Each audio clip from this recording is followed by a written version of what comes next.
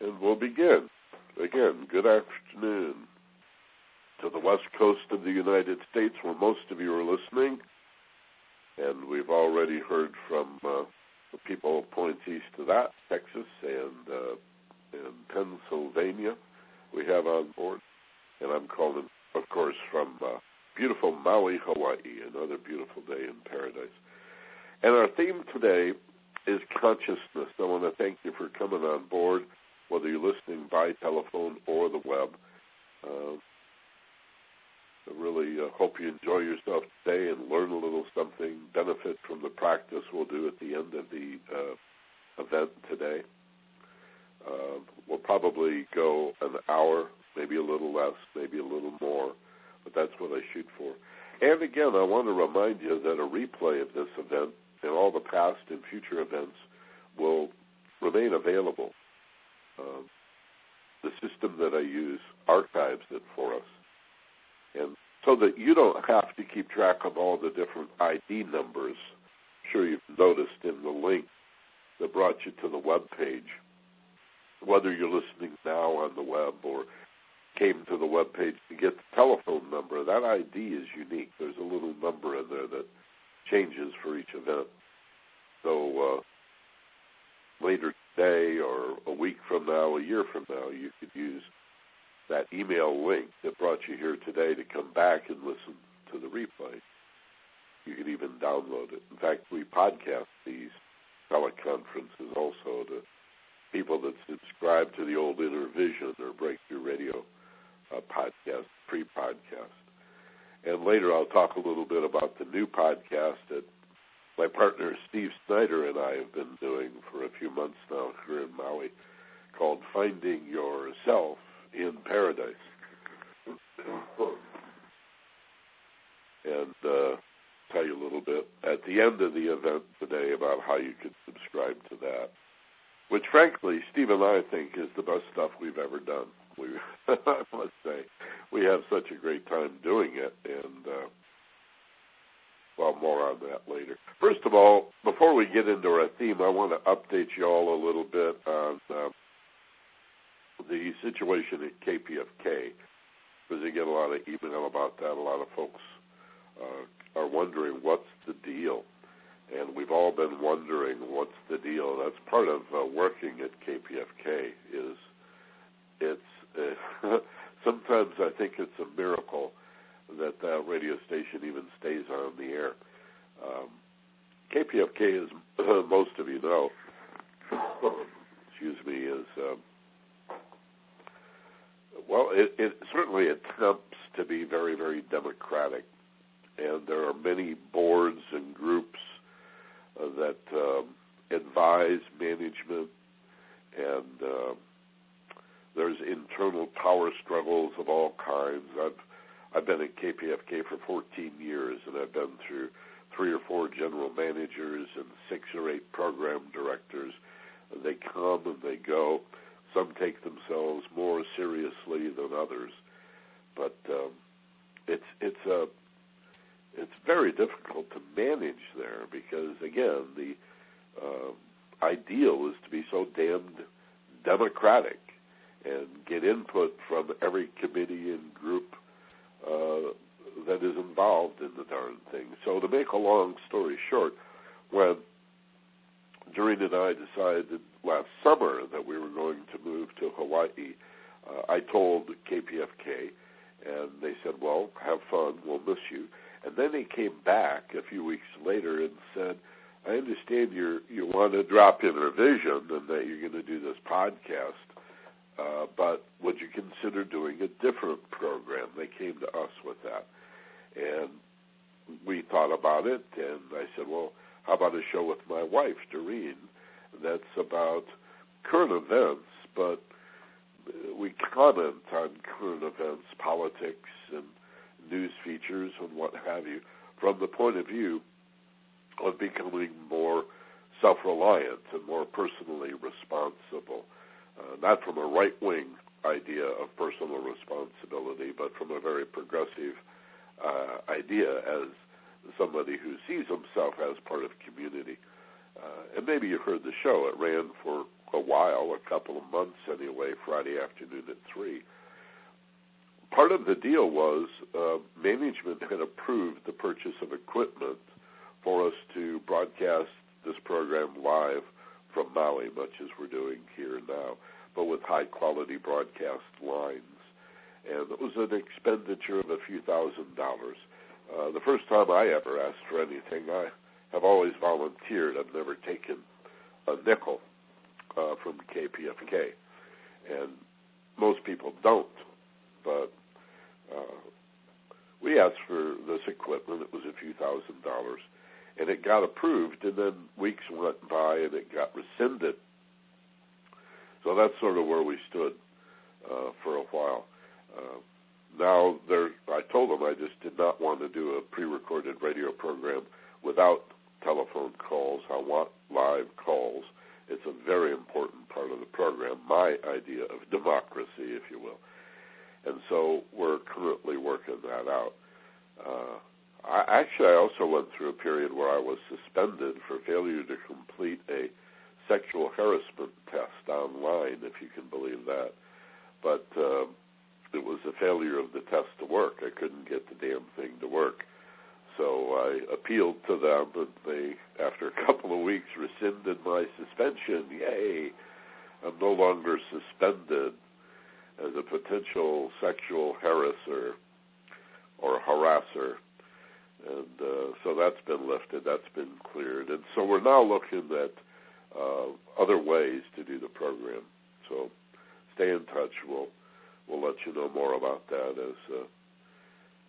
as we continue on. That's the situation. They did a special program a couple of weeks ago. This past Friday, I think they did in our spot a replay of an anti-war demonstration or event, and may do some of Doreen's programs, Profiles of Peace, and maybe some Best of Better programs for a few weeks in that Friday at 3, California time, Friday at 3 spot. And maybe, I don't know, I'd like to think in 3 or 4 weeks we can go live with that. We'll let you know. But we'll always have this. I really like this whole idea of the teleconference via telephone or web, Sunday afternoons at 1 o'clock L.A. time, and 4 o'clock Eastern, and you can do the math. So I'm enjoying this, and from the email I'm getting, other people are enjoying it as well. Again, I want to remind you, those who are listening via the web, if you type your name in and the city that you're in and hit the submit button, then I can see this and tell that you're online. Oh, hello, Carol. A couple more people have come online. And so that's good. So let's talk a little about our theme of the day today, which is consciousness, and see if we can create a sense of what we're talking about. I upset a couple of Hillary Clinton supporters, I guess, with my email this week. I didn't mean to. I'm sorry. I didn't think that was even going to be taken political, but people love their candidates, I guess, and don't like me or anybody else pointing out their lack of consciousness. The fact that John McCain doesn't know about the Middle East, and he kept saying that Iran was training Al-Qaeda, one of their bitter enemies, and he repeated it again and again and again. Or that Hillary, on 4 different occasions, was talking about arriving in Bosnia with Chelsea and Sinbad under a hail of bullets, at least 4 different occasions, although the account in her book, already published, is very different. It caused the media to say, are they stupid or are they lying? I suppose we could have raised that question about Barack. Is he lying about his pastor? Somebody pointed that out to me in an email, but I don't think anybody's ever asked, is Barack stupid? And my whole point was not to talk about politics, not about who's stupid or who's lying, but to consider a third possibility. And that third possibility is that they're largely unconscious. A politician doesn't lie because, in the same way that you or I lie, that's where they decide that they're going to deliberately deceive somebody. It's just part of being a politician. They don't.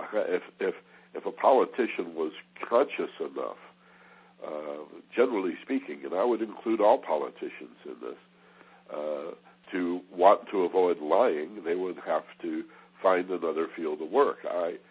This is just my feeling that politics is such a corrupt field that there's really nobody in there that isn't willing to bend the truth and lie and play power politics and do what they need to do. So I just wanted to, and I still am using this just as a pretext to develop this idea that beyond the way we think, beyond our reasoning capacity, and the decision-making of what is it that I'm going to say in this situation, beyond my motives, the reasons why I'm going to say what I say, beyond thought and motive is consciousness.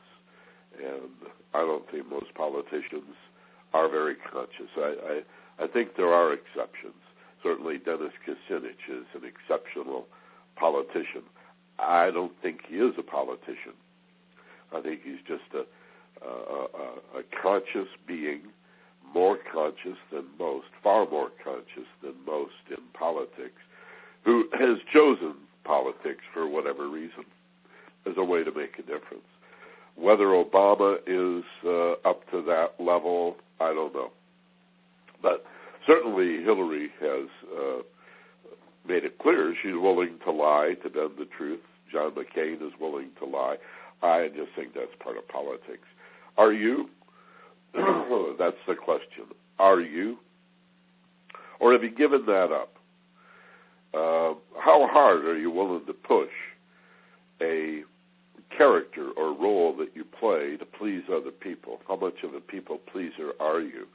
How important is it that other people like you, or that they accept you, or that they love or trust or respect who you are? How important is that to you?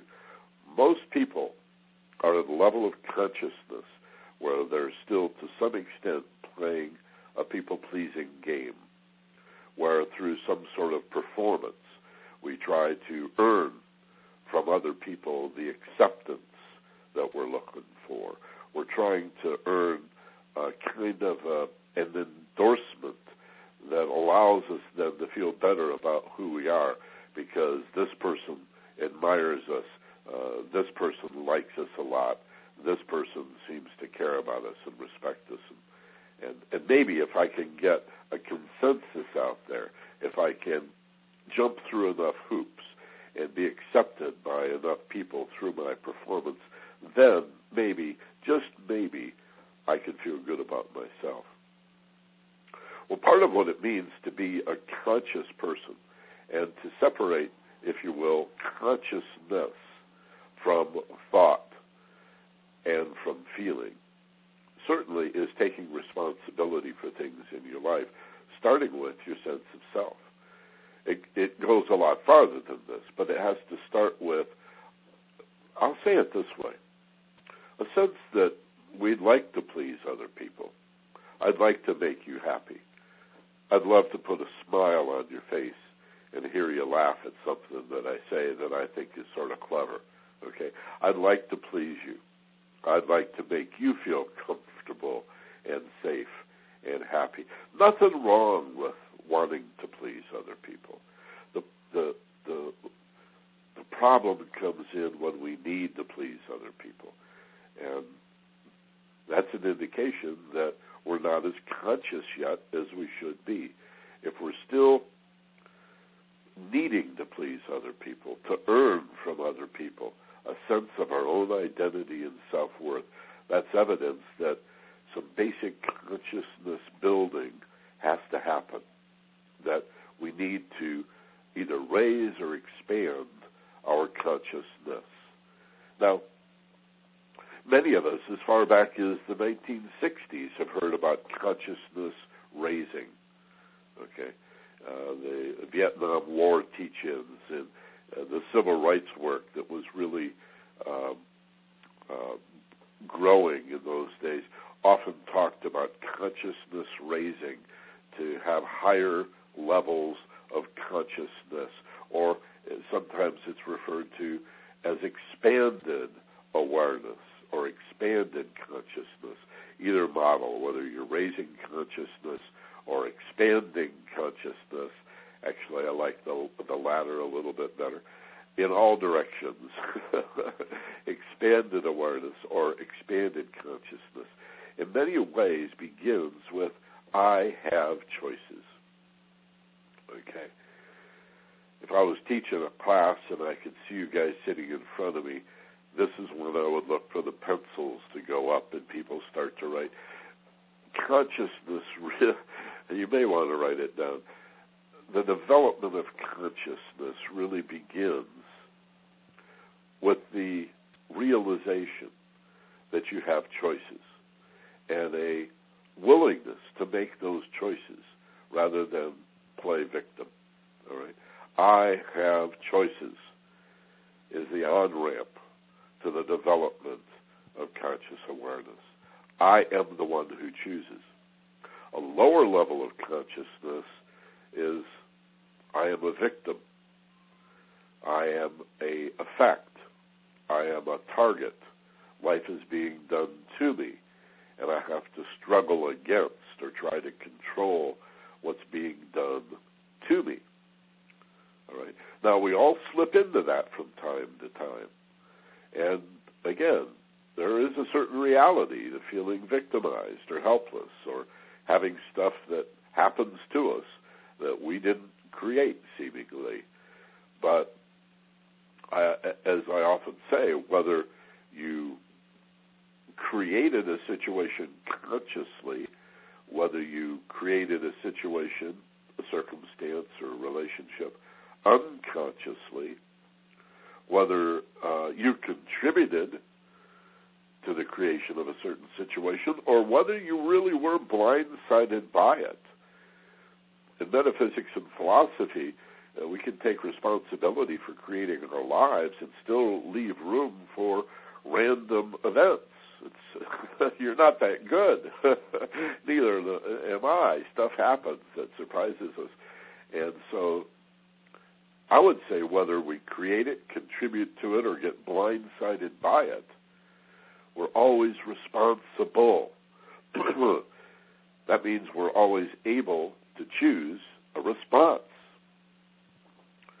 Metaphysics should not begin. The law of attraction, the secret, thoughts create reality, you reap what you sow, all of that stuff, should not begin with a level of consciousness that says, how did I create this? How did I bring this about? Why did I do this to myself? What horrible karma is this? It needs to begin, it seems to me, with an understanding of the importance of looking at how I perceive and respond to the event. What am I going to do now that I find myself in this situation? And make choices. Hear me clearly. Make choices. I have choices. Maybe not in what's been done to me, but I have choices in how I look at it and how I respond to it. And that's very important. I look at and often speak with people that are just getting into the field. Maybe they saw The Secret once, or they've got a few human potential and personal development books on their shelves, and they're caught up, as many beginners are, in this idea of responsibility is how did I bring this upon myself. Don't worry about how you brought it upon yourself. That is not the important place to begin. The important place to begin is, now what do I do? Now what do I do? How many different ways can I look at this? I have choices. And how many different ways can I respond? I have choices. Folks, I would like to propose to you today, and I really don't expect every speaker on this subject to agree with me in total. But I'd like to suggest to you today that the development of consciousness to expand your overall level of awareness begins with making choices in your life about what am I going to do? How am I going to look at this? And what am I going to do now? I have choices. Don't waste time trying to figure out what you did to magnetize the situation in the first place. As we get older, as we get more evolved and more conscious, maybe we can look back at that. But to begin with understanding that life is not so much what's done to us as it is what we do with what's done to us is a big quantum leap in growing or expanding or raising your conscious awareness. I have choices. Here's another concept that I'd like to put forward when we talk about consciousness. And again, metaphysically, this is our identity. Consciousness is who you are. And I think a good place to see this is in animals. Those of you who have pets, dogs or cats or some other pet, will like dogs and cats because they seem to be so domesticatable, so loyal in the case of the dog, so willing to trade their freedom for being fed and being petted, really, is what domesticating animals is all about. We take their fear away. We teach them to feel safe enough to love us.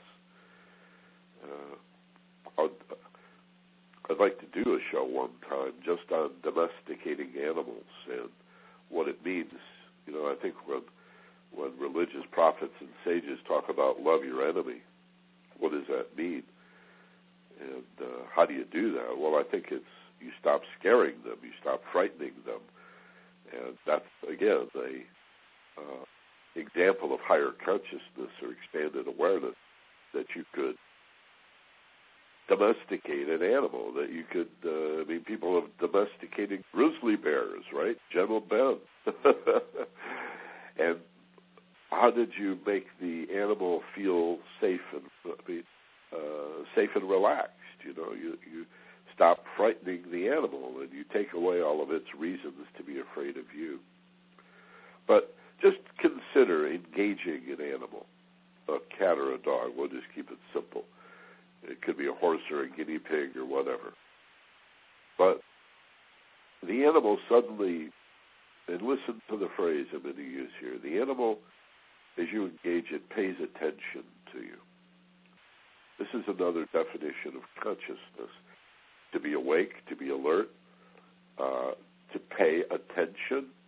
It's a funny phrase, to pay attention. I could say concentrate, but that suggests some sort of super effort.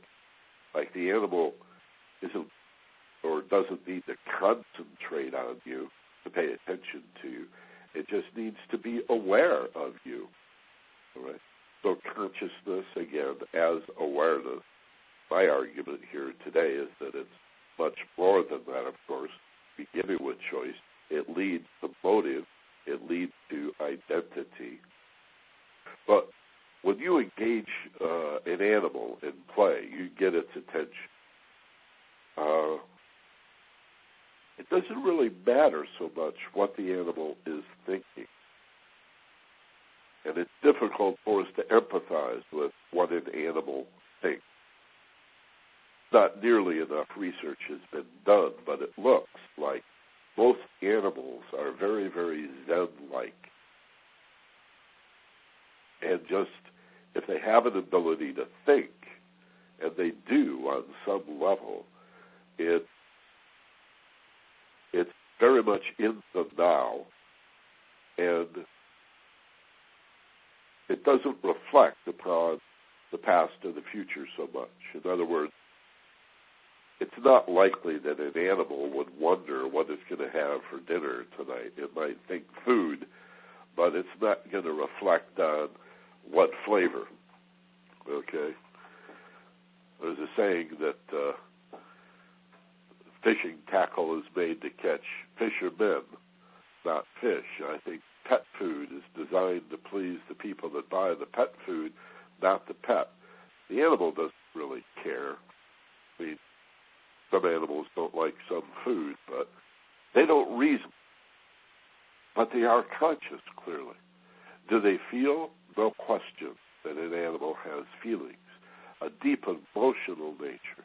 The animal is much more likely to rely upon its feelings than its thoughts. But I bring this up because I want to argue that consciousness is neither of those things in an animal or in a person. Your conscious awareness, your ability to choose, to make choices, to be the one that can pause long enough and say, well, I could do this or I could do that. That higher level of consciousness that we don't see in animals that's available in us is what we want to develop. So as soon as, what I'm saying is, as soon as you get an animal's attention and you go, over here, you call your cat or you call your dog, and they turn their head and they look at you, that's the consciousness, the awareness. Here's another word I haven't used today, the sentience. My nose is a little stuffy this morning. Forgive me. I don't know how that's... Sentience. Not even sure I can spell it. Sentience, awareness. Is it aware? Okay. And to what degree?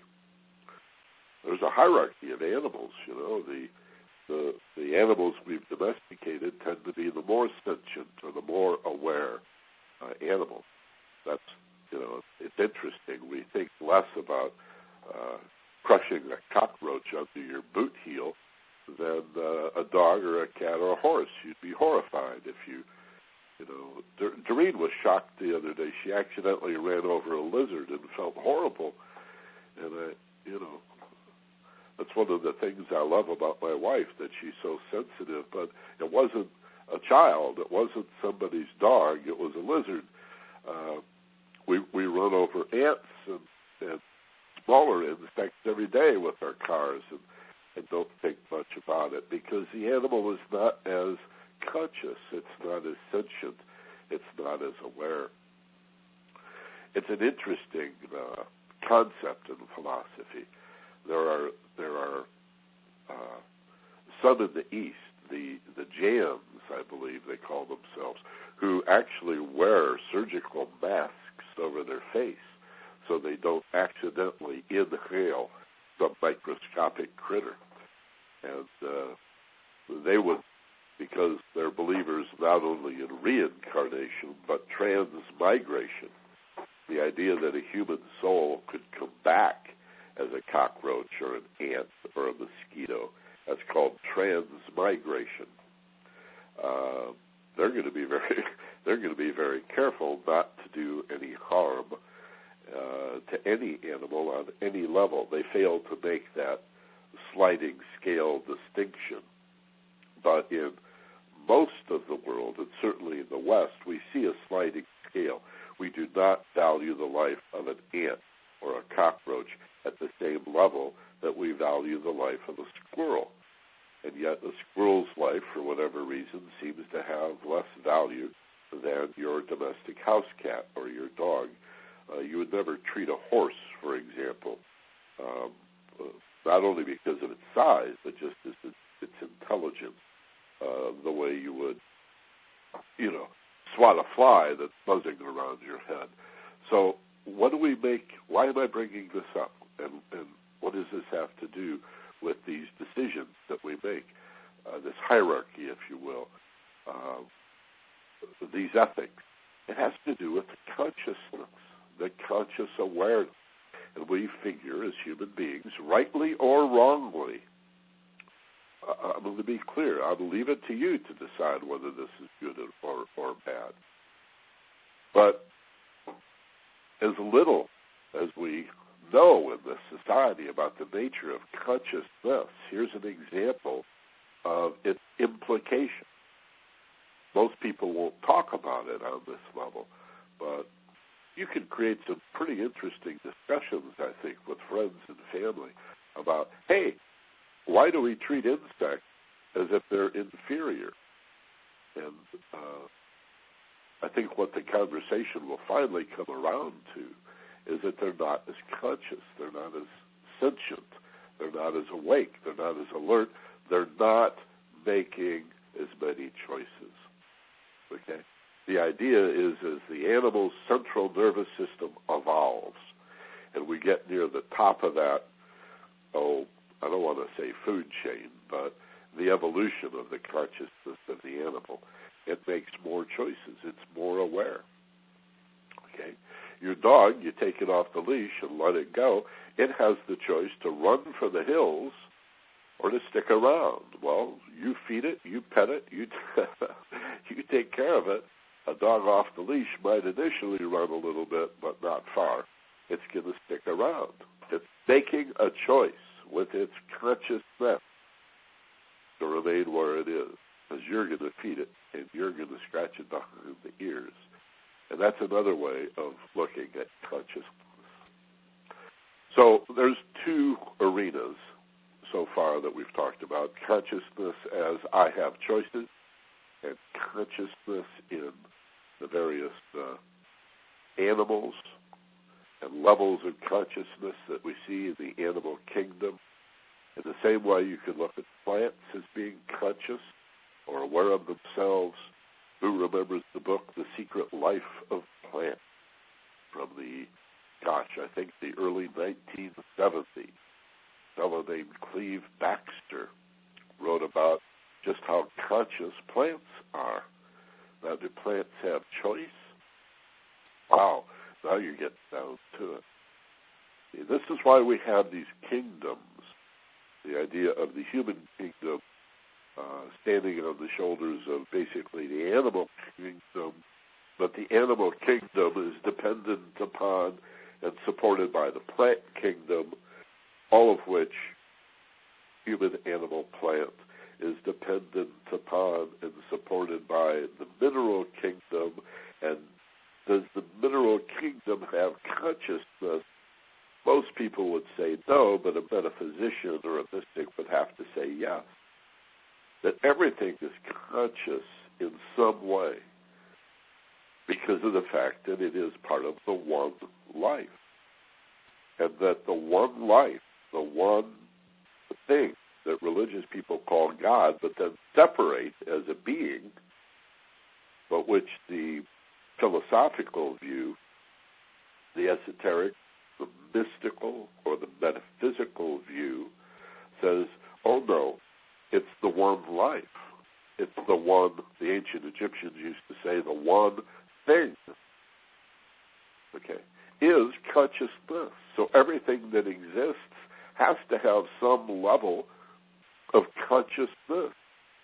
Even rocks and dirt and stone and the ocean and that lake and the sky and the weather and the deep interstellar space, maybe the earth itself, the Gaia principle, so that the planet is aware of itself on some level, and we can see her emotional nature in the weather, for example, you see. So the mineral kingdom would not be as conscious as the plant kingdom, but the animal kingdom would be more conscious than the plant kingdom, and the idea of humans having dominion, caretaker status, not domination, but caretaker status, to have dominion over the lower kingdoms is to care for them because your life depends upon this life support system. To recognize that there's consciousness on all levels is a very important part of all of this. Okay. And so finally we get from choices, from the second point, this hierarchy of consciousness in the various kingdoms, to what may be the most difficult part of this to understand, and that's the way in which consciousness or awareness stands behind or above our thoughts and our feelings. It's one of the greatest breakthroughs of all in existence, to become aware, whether gradually or all at once, that you are so much more than your thoughts or your feelings. We often get trapped or caught up in head versus heart. We have these internal conflicts often that are made out of, do I follow my head? Do I be reasonable and logical and rational? Or should I follow my heart? Excuse me. And do what I feel, even if it's contrary to what I think. Well, who is the I doing the asking? That's the question. Should I honor my thoughts, or should I honor my feelings, or what weight do I give to each? Hey, who's asking the question? That's consciousness. One of the allegories that sometimes I use in class to describe the metaphysics of the relationship of thought to feeling to behavior, the mental, the emotional, and the physical nature, is to think of thoughts as being like the steering wheel of a car. Your thought determines your direction. Feelings are sort of like the pedals of the car. Fear would be the brake, and enthusiasm or passion, excitement would be the accelerator. And, of course, the physical result is the car moves. The order is important, of course. People who don't know what they want but have a strong feeling that they should do something might step on the gas before they grab the steering wheel. And you'll go, but Lord knows where. On the other hand, if we know what we want mentally, intellectually, our thinking is clear, we could be pointed in the right direction with the steering wheel, but your foot is still on the brake, or you're using the accelerator but going very, very slowly. But all of it begs the question, who's driving the car? If your thoughts are the steering wheel and your emotions are the pedals and the physical part is the car moving forward, then who's driving? That I. That I am that I am, is the true identity of being the conscious, sentient, aware, awake, alert being that each of us truly is. And the benefits of understanding that is it's got to start with choice. I have choices in the way I think. I even have the ability to choose whether I agree with this thought or disagree with this thought, and I am that I am. Okay. I am the one that can say no to this thought. You're not your thought. Imagine the implications. Imagine the consequences of some significant percentage of the world coming to understand that they have the ability to rise above their emotional and even to rise above their mental nature and be the conscious self that can choose to confirm or affirm a particular way of thinking or a particular feeling, and learn from, but then release those thoughts and those feelings that don't serve us in the long term. I am that I am. This is one of the central lessons in Hinduism. The Sanskrit phrase is tasvam asi. And I think with my stuffy nose this morning and the telephone and all, I'm probably not saying it right. Tat tvam asi. It means thou art that, or that is you. That is you. First thing a baby says, first thing a brand new baby begins to say is da, da, da. And of course, dads all get excited. Oh, he's saying dada, he's saying daddy, or she's saying daddy. No, they're saying da, they're saying that, and that. They've just come into a world of separated form, and they're saying, oh, look, this thing, seeming to be separate from this thing, which seems to be separate from this thing. Da, da, da, that, that, which is not me. It's not this. It's that. And then only as that consciousness evolves, only as that human being devotes themselves to an understanding of themselves and what they're for in the world, could they possibly approach an understanding that the appearance of that being different from this is merely an appearance. That anything could be separated from anything else is only an appearance. It's an illusion. There is no that. There is only this. And certainly our politicians and our television pundits and most of the authors and speakers in our society are not going to address this. It's too much, they fear, for most people, to begin to consider that they are the quality of self that can say yes or no to a thought, that can make choices, that can abandon its victimization, and in the same way can choose feelings. You know, people will say, well, I changed my mind. Well, you used to be doing this, and now you're doing this. Yeah, well, I changed my mind. Far out. Or we'll say, I changed my behavior. That's two out of the three. People understand they can change their mind. They understand they can change consciously their behavior. But the idea that you could change your feelings, we haven't got there yet. We don't have a phrase for, I changed my feelings. Some people might say, well, I changed the way I felt about it. But again, I think that's a rather high level of consciousness and requires a whole different understanding of the I. Finally, I want to mention, before I go to the comments here, the beginning of Eckhart Tolle's book, The Power of Now. He says, I wonder how many of you guys have read this. It's such a great book. I think he's done some great stuff, but The Power of Now. He says in the very beginning, he talks about waking up in the middle of the night being really depressed.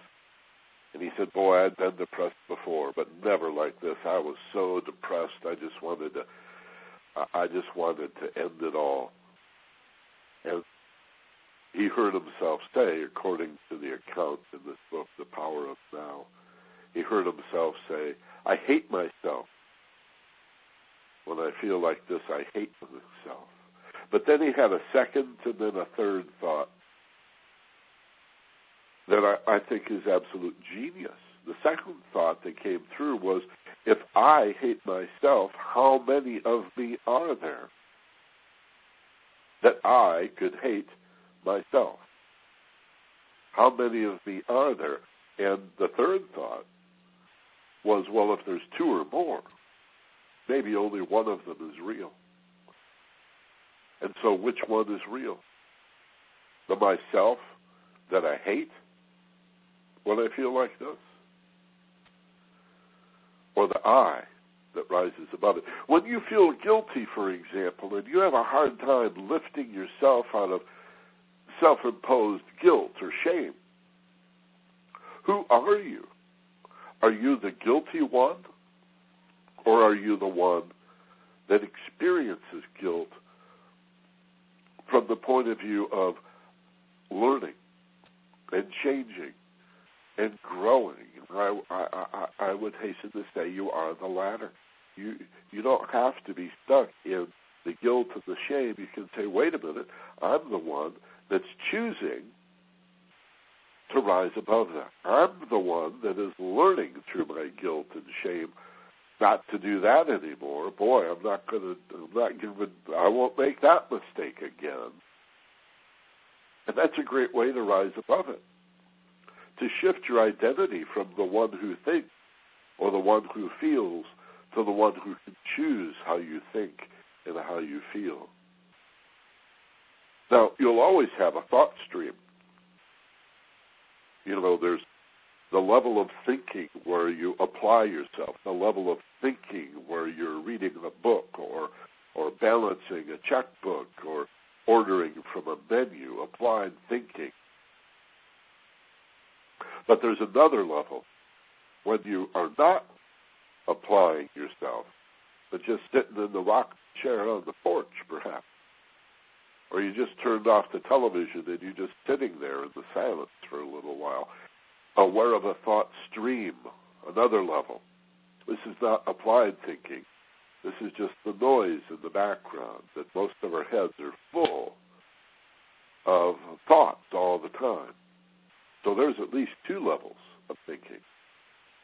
But consciousness is, in this model anyway, a third level where you can let go and be the one who looks at the way you think, whether it's applied thinking or whether it's just that mental stream that drifts by. And you can be the one that says, well, that's a silly thought. Well, that's a valuable thought. Well, I could learn from that. Oh, gee, this is a whole old thought pattern that I would like to release. And be that I. I am that I am, you see. To be the one that makes the choices and to let go. This is indeed mindfulness. The approach to consciousness, the approach to making choices, the approach to raising or expanding your level of awareness is about choices and identity and choosing the higher identity, choosing not to be a victim but to be one who initiates their behavior, one who is not simply what you think or what you feel in any given moment, but the consciousness that can let go of that and have a somewhat elevated perspective or a higher point of view where you see the bigger picture. You have more choices. I am that I am. And it requires this level of mindfulness or to detach from that which we hold on to so that we can rise above it and take a step back and get the bigger picture, know and understand even more. That's expanded consciousness or heightened awareness. And it has a carryover effect. Once you've seen the bigger picture, it's easier to return there, and to remember, wait a minute, there may be a higher point of view here, but all of it requires some sort of mindful practice. And this is usually called meditation. There has to be a practice of stilling the body and calming the emotional nature and quieting the mind. Yeah? If we're going to have this awareness of self as consciousness and not merely our thoughts and our feelings. I'd like to look at some of the comments that folks have put up here. A lot of people just saying hello, in addition to those I've already acknowledged. Peggy in Long Beach and Rebecca in Studio City. And here's one, Tom in L.A. says, of all the varied theories of consciousness and human potential, which do I lend the most credence to? Well, the one I'm describing, I guess. This idea of consciousness begins with choice. and that you are not your thoughts. You are the one that can choose your thoughts. It's radical. It's less religious. I think part of what puts some people off to this stuff is that it sounds like a religion. It sounds like Eastern philosophy. It sounds like Hinduism to some people. Well, it is that, but it's also transpersonal psychology. It's even humanistic psychology. To take responsibility for your feelings, for example, that's the biggest lesson there is for many people in their whole lives. To understand that somebody maybe stimulated a feeling, but that it's your feeling. And to choose, to understand the feeling, to choose what you learn about yourself from a given feeling. That's consciousness. That's a much higher level of awareness, higher level of consciousness than to do what most people do, which is, well, he made me angry, or she made me upset, or hurt my feelings, or whatever. That's really where it begins. Choice, for me anyway, this is how I define it. Choices in how you think and how you feel, be that one. Let's see. Robert in West LA says, the way to love one's enemy is to become as aware as we can of what it is that our enemy makes us aware of in ourselves. In many cases, not all, but many, what we loathe in another is something we recognize in ourselves. Yeah, that's a very important point, Robert, the way in which people mirror us. And, of course, the flip side of that, what we loathe in another, as Robert says, is probably something within us that we don't like. What we love about others, obviously, is something that, in the same way that we really love within ourselves. It takes one to know one is a high metaphysical principle. It really is. And in the schoolyard, it's I know you are, what am I? But in philosophy, it's what the self describes the self. Boy, I love that. In the ancient Talmud, there's a phrase, goes something like, we see the world not as it is, but as we are. The subjective essence of reality needs to be honored. The idea that we're watching the same movie is ridiculous. We're all watching we're all having a wonderfully unique experience here, even if we're sitting in the same room, even if we're embracing each other with loving and comforting hugs, we're having unique experiences, I assure you. 10 people watching the sun go down are having 10 very different experiences of that sunset. We see the world not as it is, but as we are. Or, again, the Jacob Boehme quote, it's either Jacob Boehme or Eckhart, Meister Eckhart, who said, what the self describes the self. Very important metaphysical lesson. Another Robert in Burbank says, my struggle with choices is in finding passion in what I want, as well as feeling that I deserve what I want. He goes on, he says, thanks to you, I've learned how my thoughts and emotions tell me about me, and this single fact has given me so much direction in choices. And thanks for the podcast, he says. So glad you're out there, Robert in Burbank. Well, thank you, Robert. And deserving is an important issue. It's a curious one, because I would say the question, do I deserve this? Am I worthy of this? Do I merit this, or could I handle this love, this blessing? Okay. Really is a question of who is the I doing the asking. At least that's what comes to me today, because that's what consciousness ultimately is. A question of identity.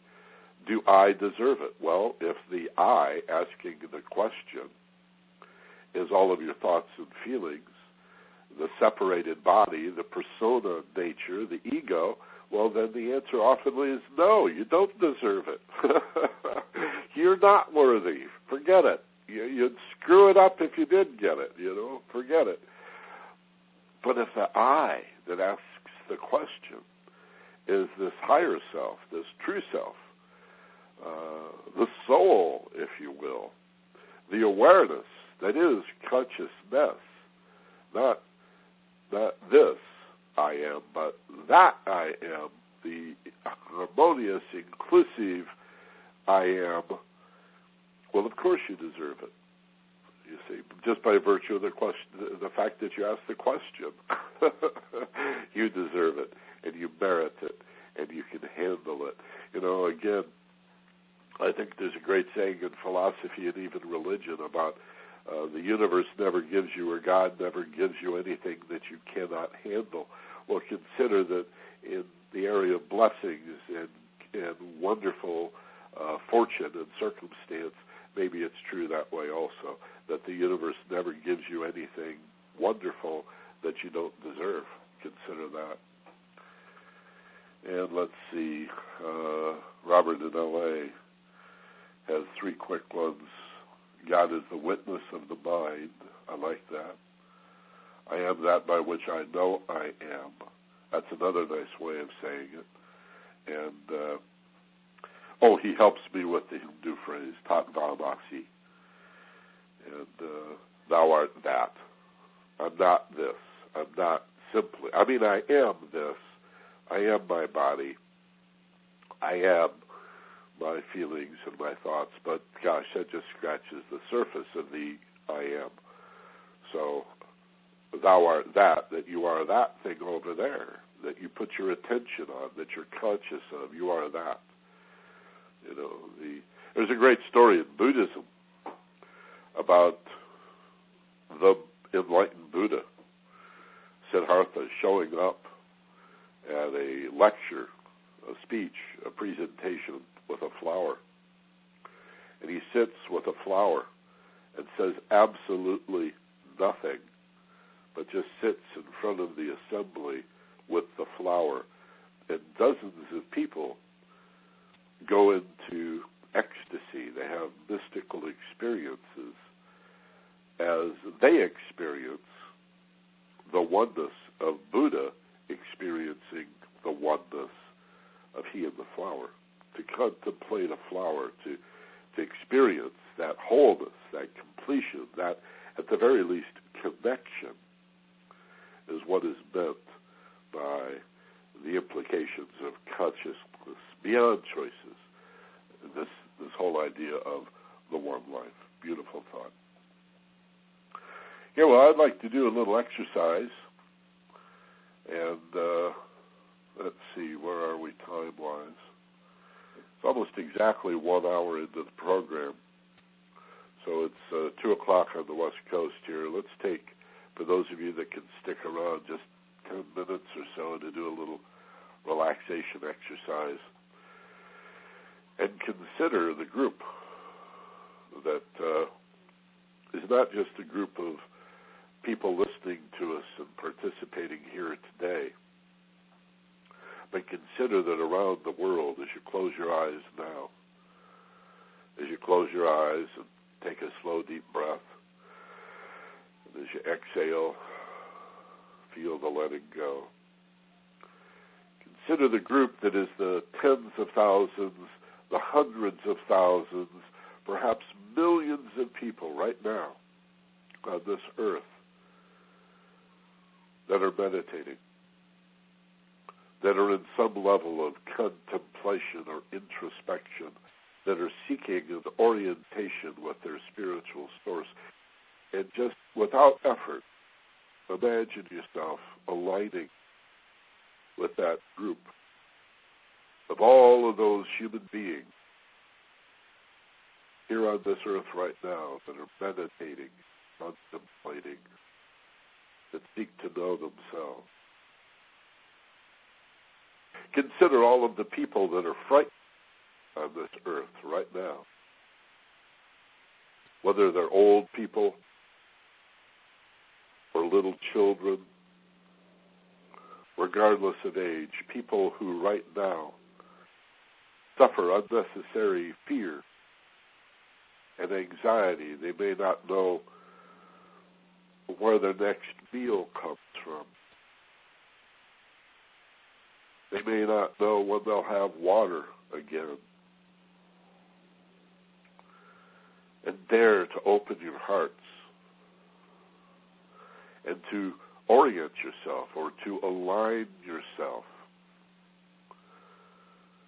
with their humanity, that you could effortlessly experience yourself radiating peace and love and harmony to people who right now in this world most need it. Imagine gently emanating a caring, loving, kind nature to all the frightened people in the world, that they might be comforted somehow by this large group of hundreds of thousands or millions of people who right now are in some sort of meditation. Enter into that group. Another slow, deep breath.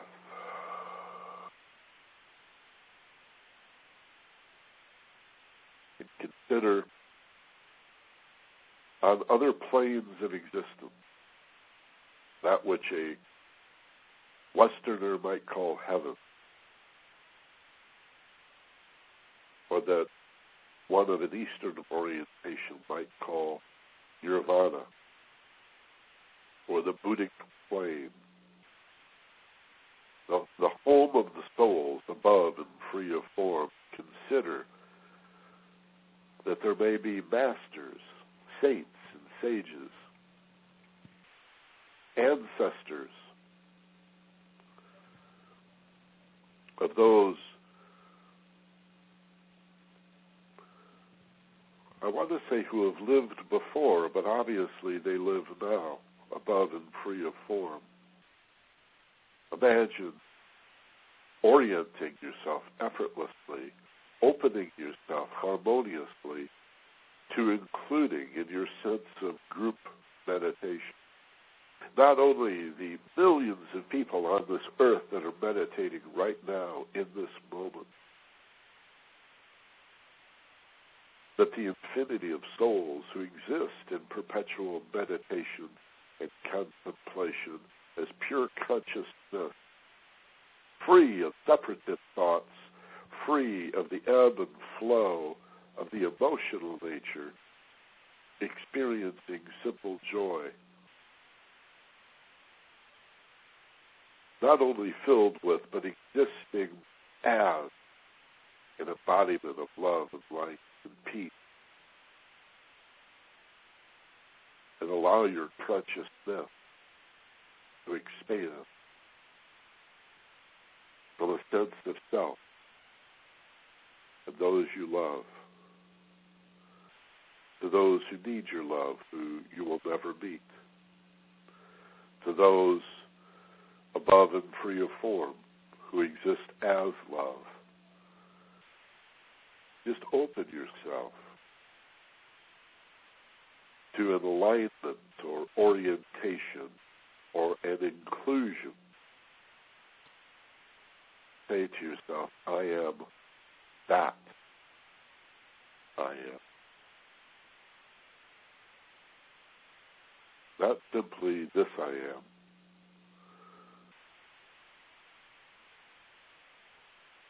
In form, but above and free of form, I exist.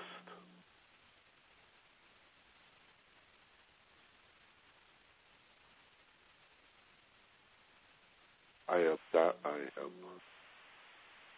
I am consciousness. I exist as love. I am the peace that dwells as love, as consciousness.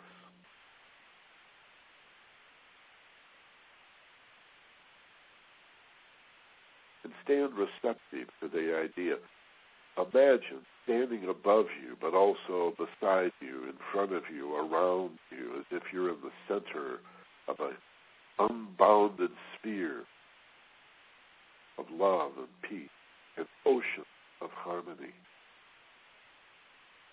standing open and receptive to an expanded level of awareness, to higher consciousness.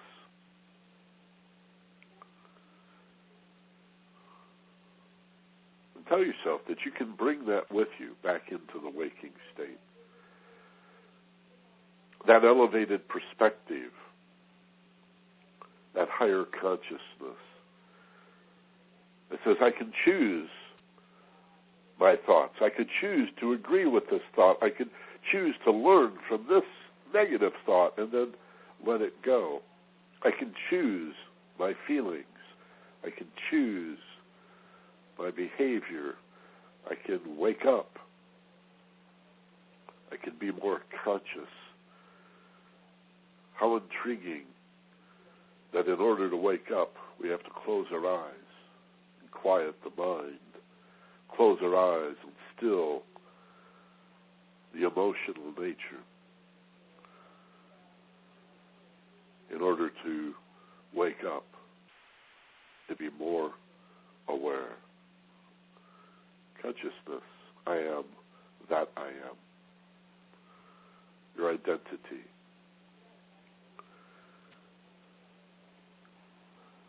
Good place to begin is simply, I have choices. Identify as the one who chooses. A nice place to begin. Take just an extra moment to once again reconnect with everyone in this world, however you imagine it, who is frightened, who feels lonely. You can even expand that awareness from human beings to the animals that are in cages, animals that are in slaughterhouses,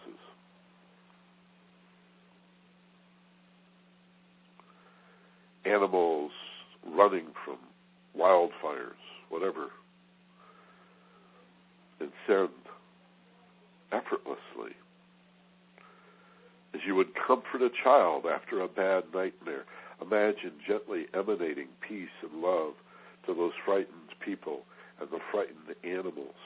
In the same way, imagine loving the environment as life support system, loving through your peaceful, harmonious countenance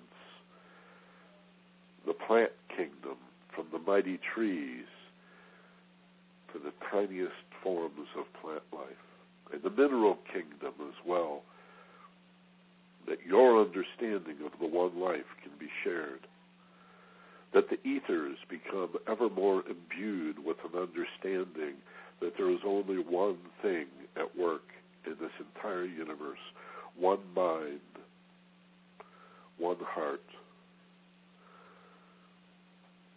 one existence, from many points of view, and bring that elevated consciousness with you effortlessly as you now reorient yourself still to the material world, remembering where you sit, where you are, listening to the sound of my voice. Imagine moving effortlessly, slowly toward the sound of my voice, toward the awake state. And as it feels right for you, take a nice, slow, deep breath. And as you exhale, open your eyes wide awake and alert, rested and refreshed, and feeling inexplicably really, really good because you have choices, okay? It's a nice little exercise. I hope you'll remember it. I hope you'll practice it. And I hope you'll make it a point to join us every Sunday afternoon at 1 o'clock California time. And every week I'll send you a little reminder. You can forward that to people. send people to the Ageless Wisdom. There's a link in the bottom of the page, and click on free newsletter. If you put your email address and your name in that free newsletter button on my website, you'll get an invitation every week to this teleseminar. And again, after the event, a replay is available at that same link. Also, in the lower right of the page, subscribe to podcast. I think we're having a little problem with the site today, so I'll just mention that it's there, and in the future we'll certainly have that little problem fixed. For some reason, the subscribe page got a little funky last night, and the technical people don't really work on Sundays, so we'll get that fixed for you and talk more about that in the future, because I want you to know about the podcast I'm doing with Steve Snyder. Last week we did attitude. The week before we did gratitude. We did gratitude and attitude. This week, the show coming up on Finding Yourself in Paradise is about how to deal with difficult people. And we talk about 3 different kinds of people: really angry people, pessimistic people, and sad and depressed people. And how do you deal with those people in your life? That's the Finding Yourself in Paradise podcast, and you can get more information at focusedpassion.com, or just push the button in the lower right where it says subscribe to podcast, and it'll take you to that site. I think the subscribe page is acting funny today, but at least you can get in and listen to some sample shows and see the videos, Steve and I, and learn a little bit more about it. So, having said that, let me thank you once again for being with us today. For all of you who listened on the telephone, thank you very much. And a bunch of new people here. This is always nice to see people you know. Ginny in Lansing, thank you. And my sister in St. Louis has been here all along, and she's enjoyed it too. That's very nice. That's a high compliment when your sister joins you for something like this. Again, forgive my stuffy nose today. I feel fine. It's just a little morning allergy, and I'm going to go have some hot tea, and I'll feel a whole lot better. Join us next week. Watch for the invitation in the mail. You can always email me in the interim, and as always, be gentle, love life, and take care of each other. This is Michael Benner. Bye-bye.